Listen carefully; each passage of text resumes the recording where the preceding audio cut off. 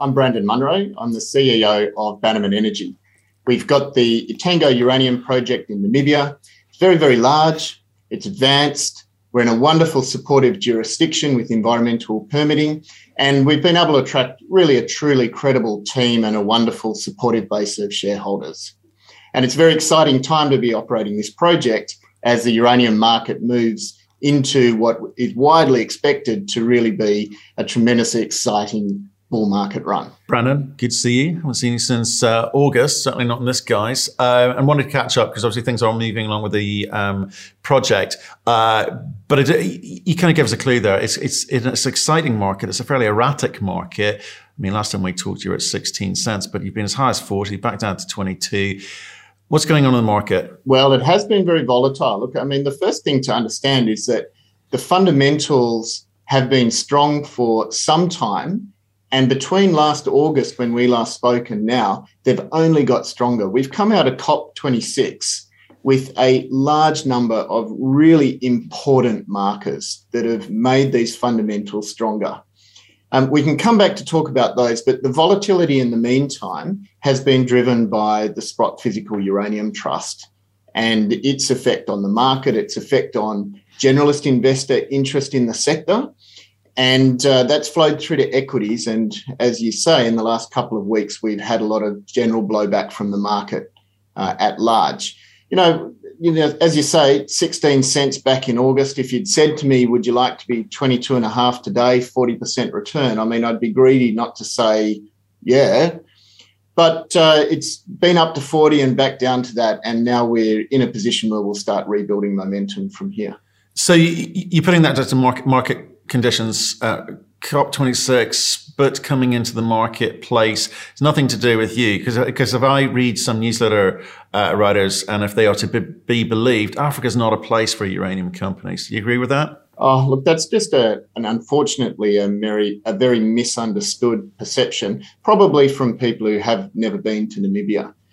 First of all, Africa is a very big place, more than 50 countries, enormously diverse. And Namibia, the guidebooks have called it Africa for beginners, Africa light. And I can tell you, because I lived there for more than 5 years, I had my family there. We grew up babies there. We had 2 under 2. And that was a delightful environment to bring up small, tiny, vulnerable children. And in the whole time we were there, we traveled all over the country. We never even had our car broken into.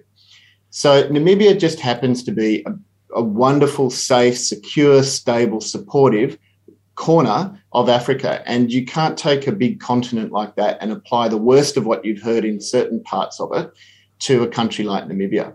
And then in terms of where you'd want to develop a uranium asset, Namibia is the place for developing. And the number of assets that have been developed in the last 15 years would bear that out, with Langer Heinrich and the Husab uranium mine being 2 of less than a handful of projects developed by the Western world in that time, since the last boom when prices of $136 couldn't even bring on more developments. Namibia's been exporting since I was in nappies. It's been consistently exporting uranium during that time, got all of the jurisdiction there, deep water port, a government who understands it, a government who's got the capability to regulate it, a workforce that is indigenous and has been brought up by the Rossing uranium mine, initially run by Rio Tinto. The majors have been there. The list goes on and on and on as to why Namibia is a superior place to not only invest in, but develop. And finally, compared to, let's say, first world jurisdictions, there's a level of development stability that you have in Namibia that you just don't get in a Canada or in Australia. And that stability relates to government community support and political support for uranium in particular, but also the environmental stability. It's a pragmatic environmental situation where there is a development agenda, and as long as companies do it the right way and commit to top world-class environmental standards, they don't get interfered with in the way that we see only too often in the first world, particularly in this sector. So I reject the idea that Namibia is, first of all, painted with the same brush as Africa as an entire continent, and secondly, that in some way it's any less desirable as to an investor than Canada or Australia or the US. I take what you say there. And I think it's a case of, we need all of the above. And I think, different companies employing newsletter writers to steal someone else's lunches is not the way forward. Certainly not that I want to see. There's some fantastic projects in North America, some fantastic projects in Africa. We need all of the above, and but they all need the price to be at a certain level to actually, ensure the economics around this one. So, I want to say that. Let's talk about the fundamentals though, because again, there's been a little bit of confusion in the market this week. Some comments made on Twitter and a piece written, which perhaps was a little bit inaccurate in places. And I just want to make sure new people looking into this space may feel that it's a little bit erratic and therefore be put off by it. But just go through the market fundamentals as you see them in terms of supply and demand. Sure, I'd love to. And I'll use slightly round numbers to make it easier for folks. So basically what is consumed in nuclear reactors around the world today, so that's both the ongoing consumption of a reactor delivering power and also the first loads for new reactors as they get closer to commissioning and power production, is roughly 175 million pounds of U3O8 in its equivalent nuclear fuel forms. What is produced around the world today on a baseline level is 135 million pounds, and then there is about 25 million pounds of secondary supply. And that includes recycled uranium that's retrieved from spent nuclear fuel. It includes for example, what's produced by a process called underfeeding, and it includes some limited government reduction supplies of secondary material. So that means that there's a gap, and it's quite a significant gap at the moment, which is being fed as we stand by the reduction of commercial inventories that's held by utilities. And the flip side of that secondary supply or that inventory reduction is that we've now, just in the last year, seen the impact of secondary buying or secondary demand from physical investment funds. And that's the Sprott Physical Uranium Trust that we discussed before, but also Yellowcake, also the newly announced ANU Energy, which is a Kazakh-based physical investment fund. And there's also a number of ways in which hedge funds and other high net worth family office investors can invest directly into uranium, and we've seen that as well. Okay, so bottom line is market thematics still hold strong, and there'll be kind of steady growth in that delta moving forward. Obviously, with the impact of on supply over the past 18 months or so with COVID and other factors.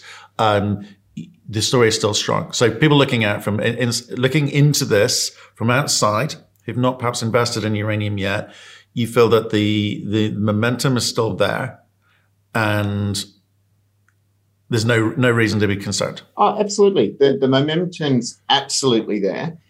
Bear in mind that those commercial inventories can't be drawn down indefinitely. They were developed for precisely this situation. There's a deficit, there's rising prices, you've got competitive buying by a financial investor in the form of Sprott and Yellowcake. And that's why these inventories were built. And the utilities, they want to maintain that buffer going forward. So it might suit them to draw down at the moment when it's hard to get business done because of COVID, but they're going to at some point want to replenish those inventories in addition to buying what they burn. So that's buying the 175 million pounds that I talked about before. And there's a solid demand picture on top of that. Even if you go with the World Nuclear Association's reference case, which is business as usual, assuming that there's none of the huge improvements in public sentiment and political sentiment that we've seen in the last year or so, even that business as usual case still has nuclear growing at a couple of % per annum at a time when uranium supply is going to deplete significantly by the end of this decade. of the top 10 uranium mines around the world, 4 of them will have closed or run out of ore by the 2030. So there's both of those factors that are really contributing at the moment. And that's why I say it's an exciting time for a very late stage advanced developer like Bannerman to be getting ready to deliver into that. Okay, well, let's get into your project. Thanks for that kind of market background. If anyone wants to know more about the market background and strong fundamentals, come and join our weekly energy show at Crux University. You can download the app onto your phone. Look, Etango 8 DFS progressing to plan. So where are you at? In fact, why did you do it? Because you originally had a massive project, right? And the market looking at you going, this project is vast. It requires, vast sums of money to actually get this thing up and running. You said, I'm listening to that. Etango 8 is the short-term solution. Is that a fair representation of the thinking? Yeah, that's a good summary. I might use that. Thanks, Matt. But that's yours.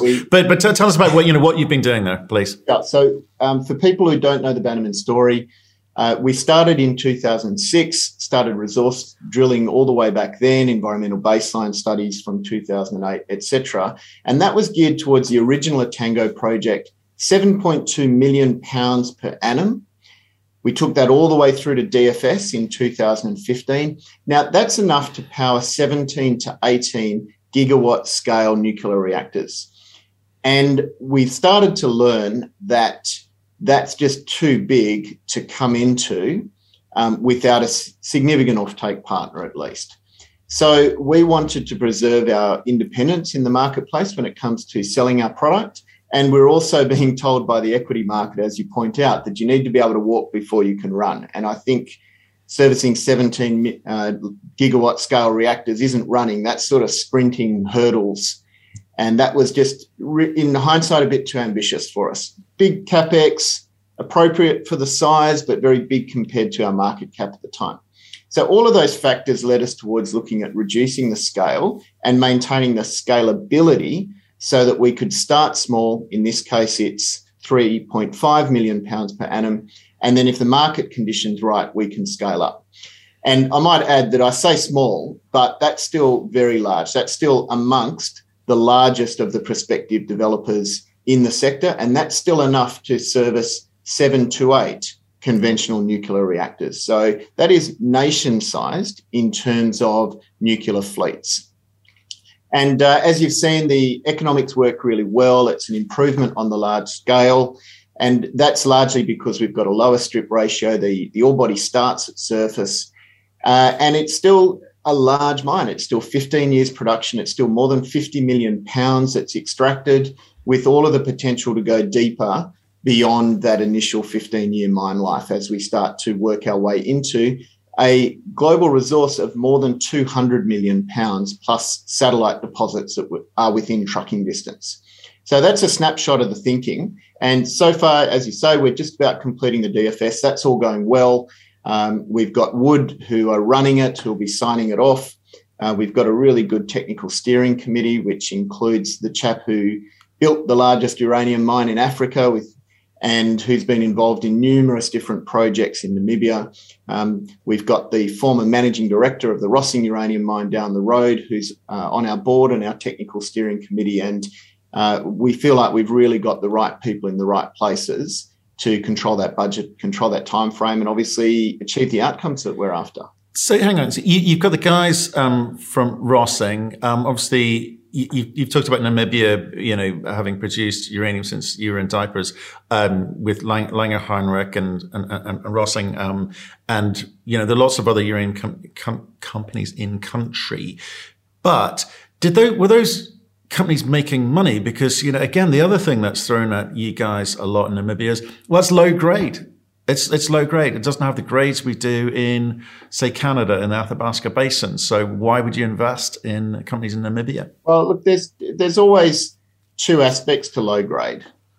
You can't just look at grade in isolation of all of the other modifying factors. Low grade to an underground mine is very different to low grade to a conventional open pit.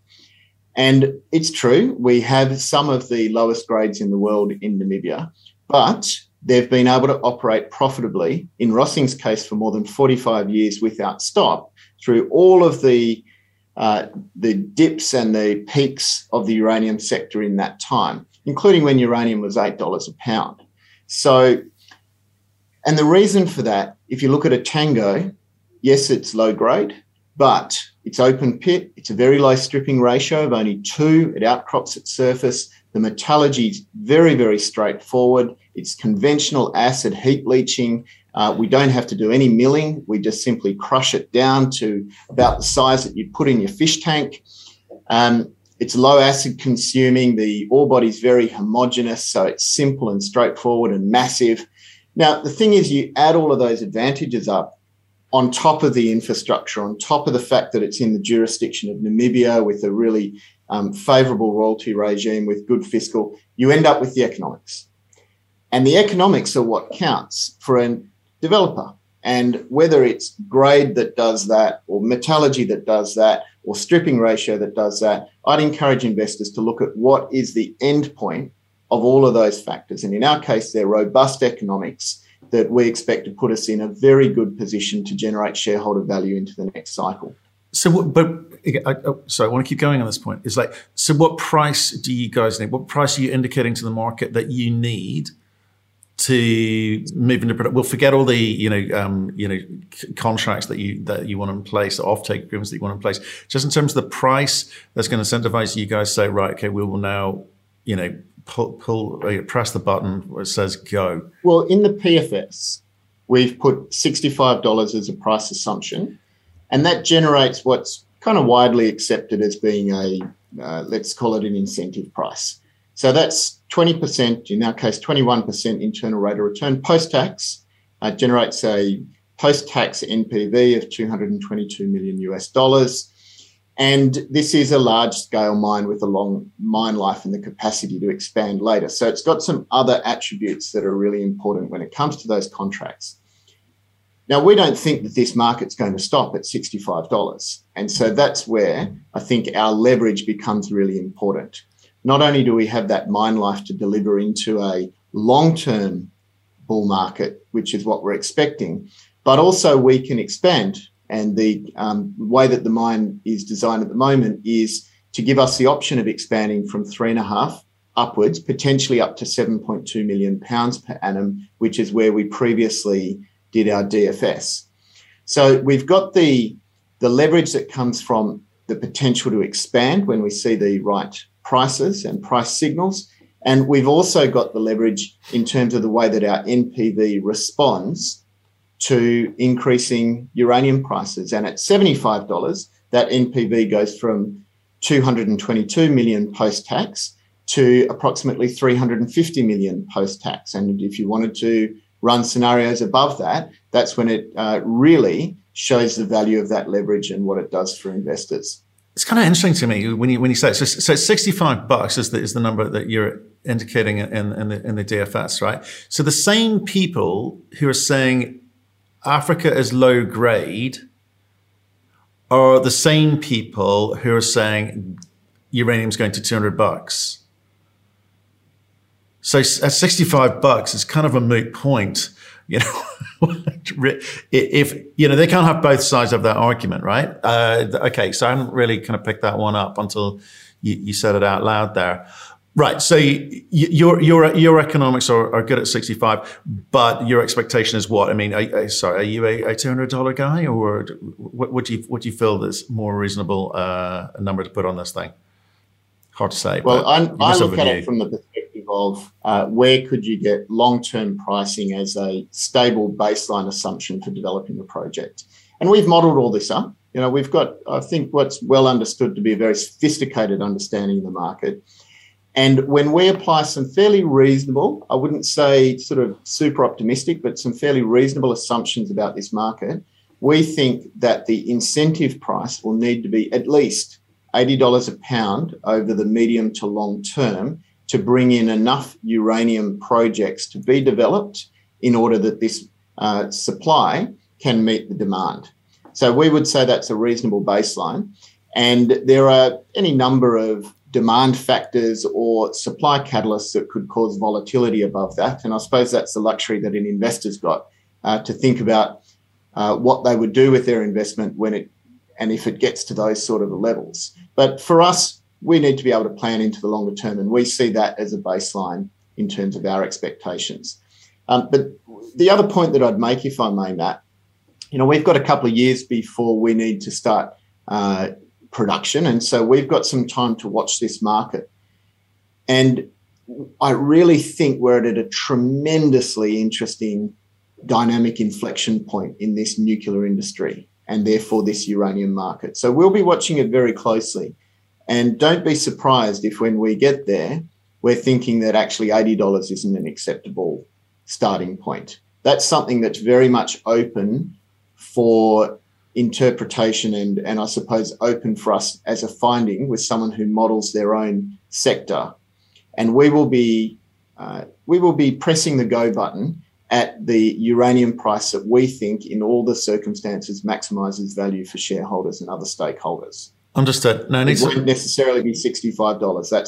That's just a good starting point in terms of the economics. Understood. I just want to talk about the Africa or Namibia, because your Namibia factor here again is around permitting. Okay, so you've got a whole bunch of uranium producers already in the country, have been producing for 50 plus years, long time. Does that mean that's going to be a shoe-in for you guys to get the permits that you need in place to get going? Because again, and I don't want this to be a North America versus Africa thing.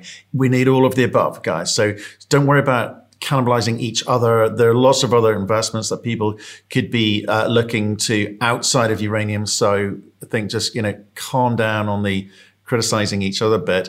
Uranium's a good thesis, one I think a very, very strong thesis, and we should get into it. And if you want to back a bunch of horses, that's great. But Athabasca has permitting issues in the sense that it just takes a little bit longer. I'm sure they'll get there, but history suggests it'll be a long time before they're in production. It's fine. At least we know where they kind of sit in the cycle. That's all good. We need them. Africa, are you saying that you and others like there are other development companies in Namibia and nearby Malawi and up in Niger? Is it easier and quicker for you guys to get the permits and therefore get into production? Yeah, absolutely. It's a huge advantage of being in Namibia. Now, the Namibians, they're not naive. And as I said before, they're capable of regulating well. So companies need to go into that with the right mindset rather than thinking they can enter a country like Namibia and go roughshod or cut corners. And we've always done that. So we already have our environmental permits to build the mine. That can be the real stopping point in the first world. We've got the environmental permits for the linear infrastructure, and we're just in the process now of basically getting the environmental permits for the infrastructure that's supplied to us by third parties, the power and the water. And Namibia's got a mining code that was introduced when they became independent in early 1990s. It's kind of a cross between the West Australian code and the Canadian code. It's been very well tested. It's stable throughout that time. The Ministry of Mines and Energy are competent and they process renewals and they do that. And we've never had any shenanigans that we've had to deal with. And that's not only myself as Bannerman, but, as I said, I've lived in Namibia for a long period of time and I've worked in Namibia since 2009, handling literally dozens of licenses with a company I was involved in before. So the permitting is a distinct advantage. In our case, we've got what we consider the optimum form of permitting for our project, and that is a mineral deposit retention license. It means that we're under no particular expenditure obligations. It means that we don't have the axe hanging over our head to commence development by any particular date, and we can transition that into a mining license when the time is right for us to start mining. And basically what we do is for the retention license, we just needed to satisfy the Ministry of Mines that this mine had everything necessary for a mining license, except the price wasn't right, which was quite easy to do back then. We did that, and now we just need to, when the price is right, show them the price is right, the economics work, and then we would expect that mining license to be granted in a fairly expedited way. But who's funding this thing? Where's the money going to come from for this? Because obviously we're seeing China ramping up. We've talked about this in the Weekly Energy Show. China ramping up. The number of reactors that they're building, and they're going to need to feed that. We're seeing the US is extending the life of a lot of their existing infrastructure. Europe is a sort of mixed bag of in terms of energy, and their energy crisis is being caused by this kind of slight uncertainty in the marketplace. But you've got some very pro-uranium and others perhaps a bit uncertain at this time. But the bottom line is the demand's going up. You got a lot more people interested in this. We've seen the likes of Spurt, and we've seen the other entrants into the marketplace.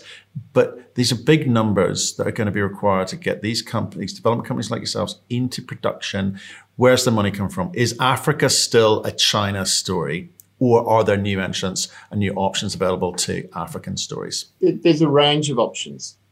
So it's our job, I think, to focus on the most conventional financing plan, and that's a conventional financing with contracts that support a panel of bank or a club of bank financiers. But I do believe that there's some options that are likely to produce a better result for shareholders. And one of those is some form of offtake financing. It could be Chinese, but then again, it could be any number of different groups. And whilst China might have quite exceptional penetration into certain parts of Africa, it doesn't enjoy that privilege in Namibia. It has invested in Namibia, but Namibia is quite unique in the uranium world in that it faces China in the same way that it faces the US, in the same way that it faces Russia, in the same way that it faces the UK, Japan, South Korea, India, and so forth. So Namibia has exported uranium to all of those countries, and since independence in 1991 has done a very good job of maintaining political and geopolitical neutrality throughout that.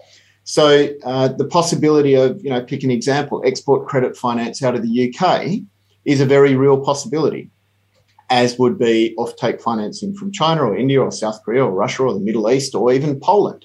And the fact that we've got the scale to support a nation-building nuclear fleet, as I mentioned, means that there's a number of different potential avenues for financing that would be attractive from an equity holder's point of view. And look, while we're on China, if we just put things in perspective for a moment, their announcement at COP26 that they would be building 150 nuclear reactors over the next 15 years at a cost of $440 billion. $440 billion. Those things are useless without uranium in them. Okay, so our under the PFS, our pre-production capital is $274 million. It's a very realistic outcome to think that we might achieve some fairly favourable financing terms without selling the shop to China. Export credit or potential offtake in return for a minority. And the thing is, if China's interested, then all of those other parties that I mentioned would also be interested. Because whilst China's got this voracious appetite, all of these other nations that are engaging in nation-building nuclear construction and capital development, plus SMRs, they're going to have to find their uranium from somewhere as well. And they're not going to want to find that the shelves are bare because China's been on some huge shopping spree over the next 5 to 10 years. How's your bank account looking? You've got enough money for all of this? Take you through to that decision? We've just closed the quarter at 9.2 million Australian dollars. When we commenced the DFS back in August, we expected it to have a total external cost of 4 million Australian dollars. It's still tracking on track for that. Anyone who's followed us for some time would know that we're very frugal with our money. And so we make it last a long time. And you only need to go back to our quarterly reports over any period of time and you'll see just how well we've made a small amount of cash last. So we don't raise money just to make ourselves feel comfortable or to make sure that management are paid and so on. We're very strategic about the occasions when we have raised money. And we think that 9.2 million puts us in a very comfortable position. Okay, I just want to finish up with this because, again, I think that's investors look at these sorts of things, which is, like I say, it's been fairly erratic, volatile time since August in terms of the equities out there. What is the event that's going to get things moving again? Because it's come off significantly since those highs at the end of last year. What's the market need to get going again? Of course, you have to give me a time frame in which to answer that. But in the short term, we need to remember that the uranium fundamentals have not changed. The market in general has obviously come off just in the last couple of weeks. And for many other commodities, the fundamentals have been impacted by the same things that have spooked the equities market generally. That's not the case for uranium. In the very short term, I think what will be a pronounced impact on the sector will be once Sprott has completed its acquisition of the URNM, the North Shore ETF, the pure play uranium ETF. I think Sprott are probably a little bit distracted with that at the moment. It's obviously quite a lot of work for them to do. And once they've completed that acquisition, they'll be in a position to turn their mind back to marketing the Sprott Physical Uranium Trust, which we do know over the last 6 months can have quite a determinative effect on short-term investor sentiment. And we've got behind that as well the fact that Sprott have now issued their SEC documentation to list the Sprott Physical Uranium Trust on the New York Stock Exchange. So I think we'll have a number of investors just watching to see how that process proceeds. I don't think it's in the bag. It's the first time someone's done one of these. So we'll need to watch and wait, but that's got the potential to add a lot of momentum to this sector as well. So I'd say they're the two very short-term items. And then into the medium term, it's about allowing the market, the uranium supply and demand market, to start catching up to fundamentals after the disruption of COVID. And I see that playing out over the course of this year. There's some interesting movement in the market at the end of last year. People talking about not just submissions from the utilities, but actual contracts actually being signed. And obviously, it's hard to gauge these things because they don't have to announce anything in public. But are you seeing? Because I know you've got a very experienced team on board, and they're in the market. You obviously with the WNA, you hear things.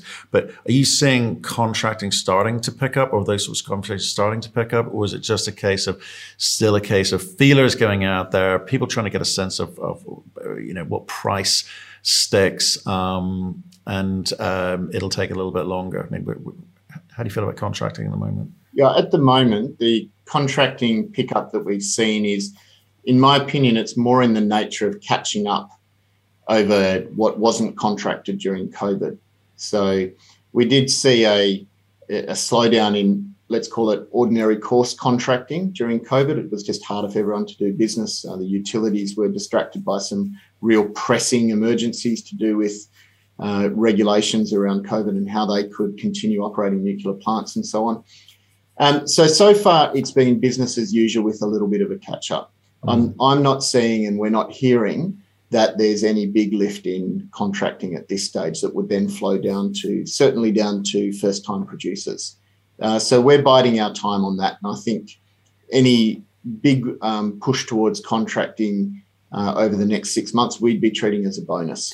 Right. And obviously for people, again, investors new to the uranium space or only joined recently, we've talked about contracting. That's the important bit. That's what companies are looking for, long-term certainty of a price. But most people who are new to it will look at spot price. A spot price circa mid-40s, which is obviously significantly more than it was before Sprott came along, but it's still not enough. You talked about 65 today, possibly even 80. It's got a long ways to go. Again, what's it going to take to drive that spot price up? Because if I look at USX, TradeTech, etc., they're not seeing that anytime soon. It's a relatively simple proposition at the moment, in that we've got reasonable demand for spot that's getting filled in by one of two sources. One is the producers of uranium who only sell into the spot market, and that can either be directly because that's how they sell their uranium, or it can be because they've got off-takers with traders who then effectively sell into the spot market or one of their other mechanisms that they've got for offlaying that product. So the demand has been struggling over the last several years to absorb that direct selling, and that's why we've seen some really improbable, unsustainable spot market uranium prices. Now, demand has picked up, and that's been helped by Sput and Yellowcake as well. A little bit of trading and a little bit of utilities who are realising that they do need to get closer to buying what they burn. But it still hasn't made an awful lot of impact. And a lot of the material that was purchased by Sput was provided in the form of inventory. So there's a few pockets of utilities who felt that it was a chance to recapitalise. And in many instances, it was traders who, they were sitting on very good profits because they might have accumulated their material in the 20s and now they could sell it in the 40s. So the answer to that in the short term, Matt, lies in that inventory question. At some point, that inventory isn't going to be available anymore. And that's when demand will absolutely overwhelm those primary suppliers of uranium into the spot market, the producers via themselves or the traders. And that's when we'll see uranium price really start to move well through the 50s. I can't give you a time frame on that because it's not particularly visible. And also anyone, when we were speaking in August, if you'd asked me how much uranium Sput would have purchased, I would have given you a fraction of the more than 25 million pounds that they've purchased since then.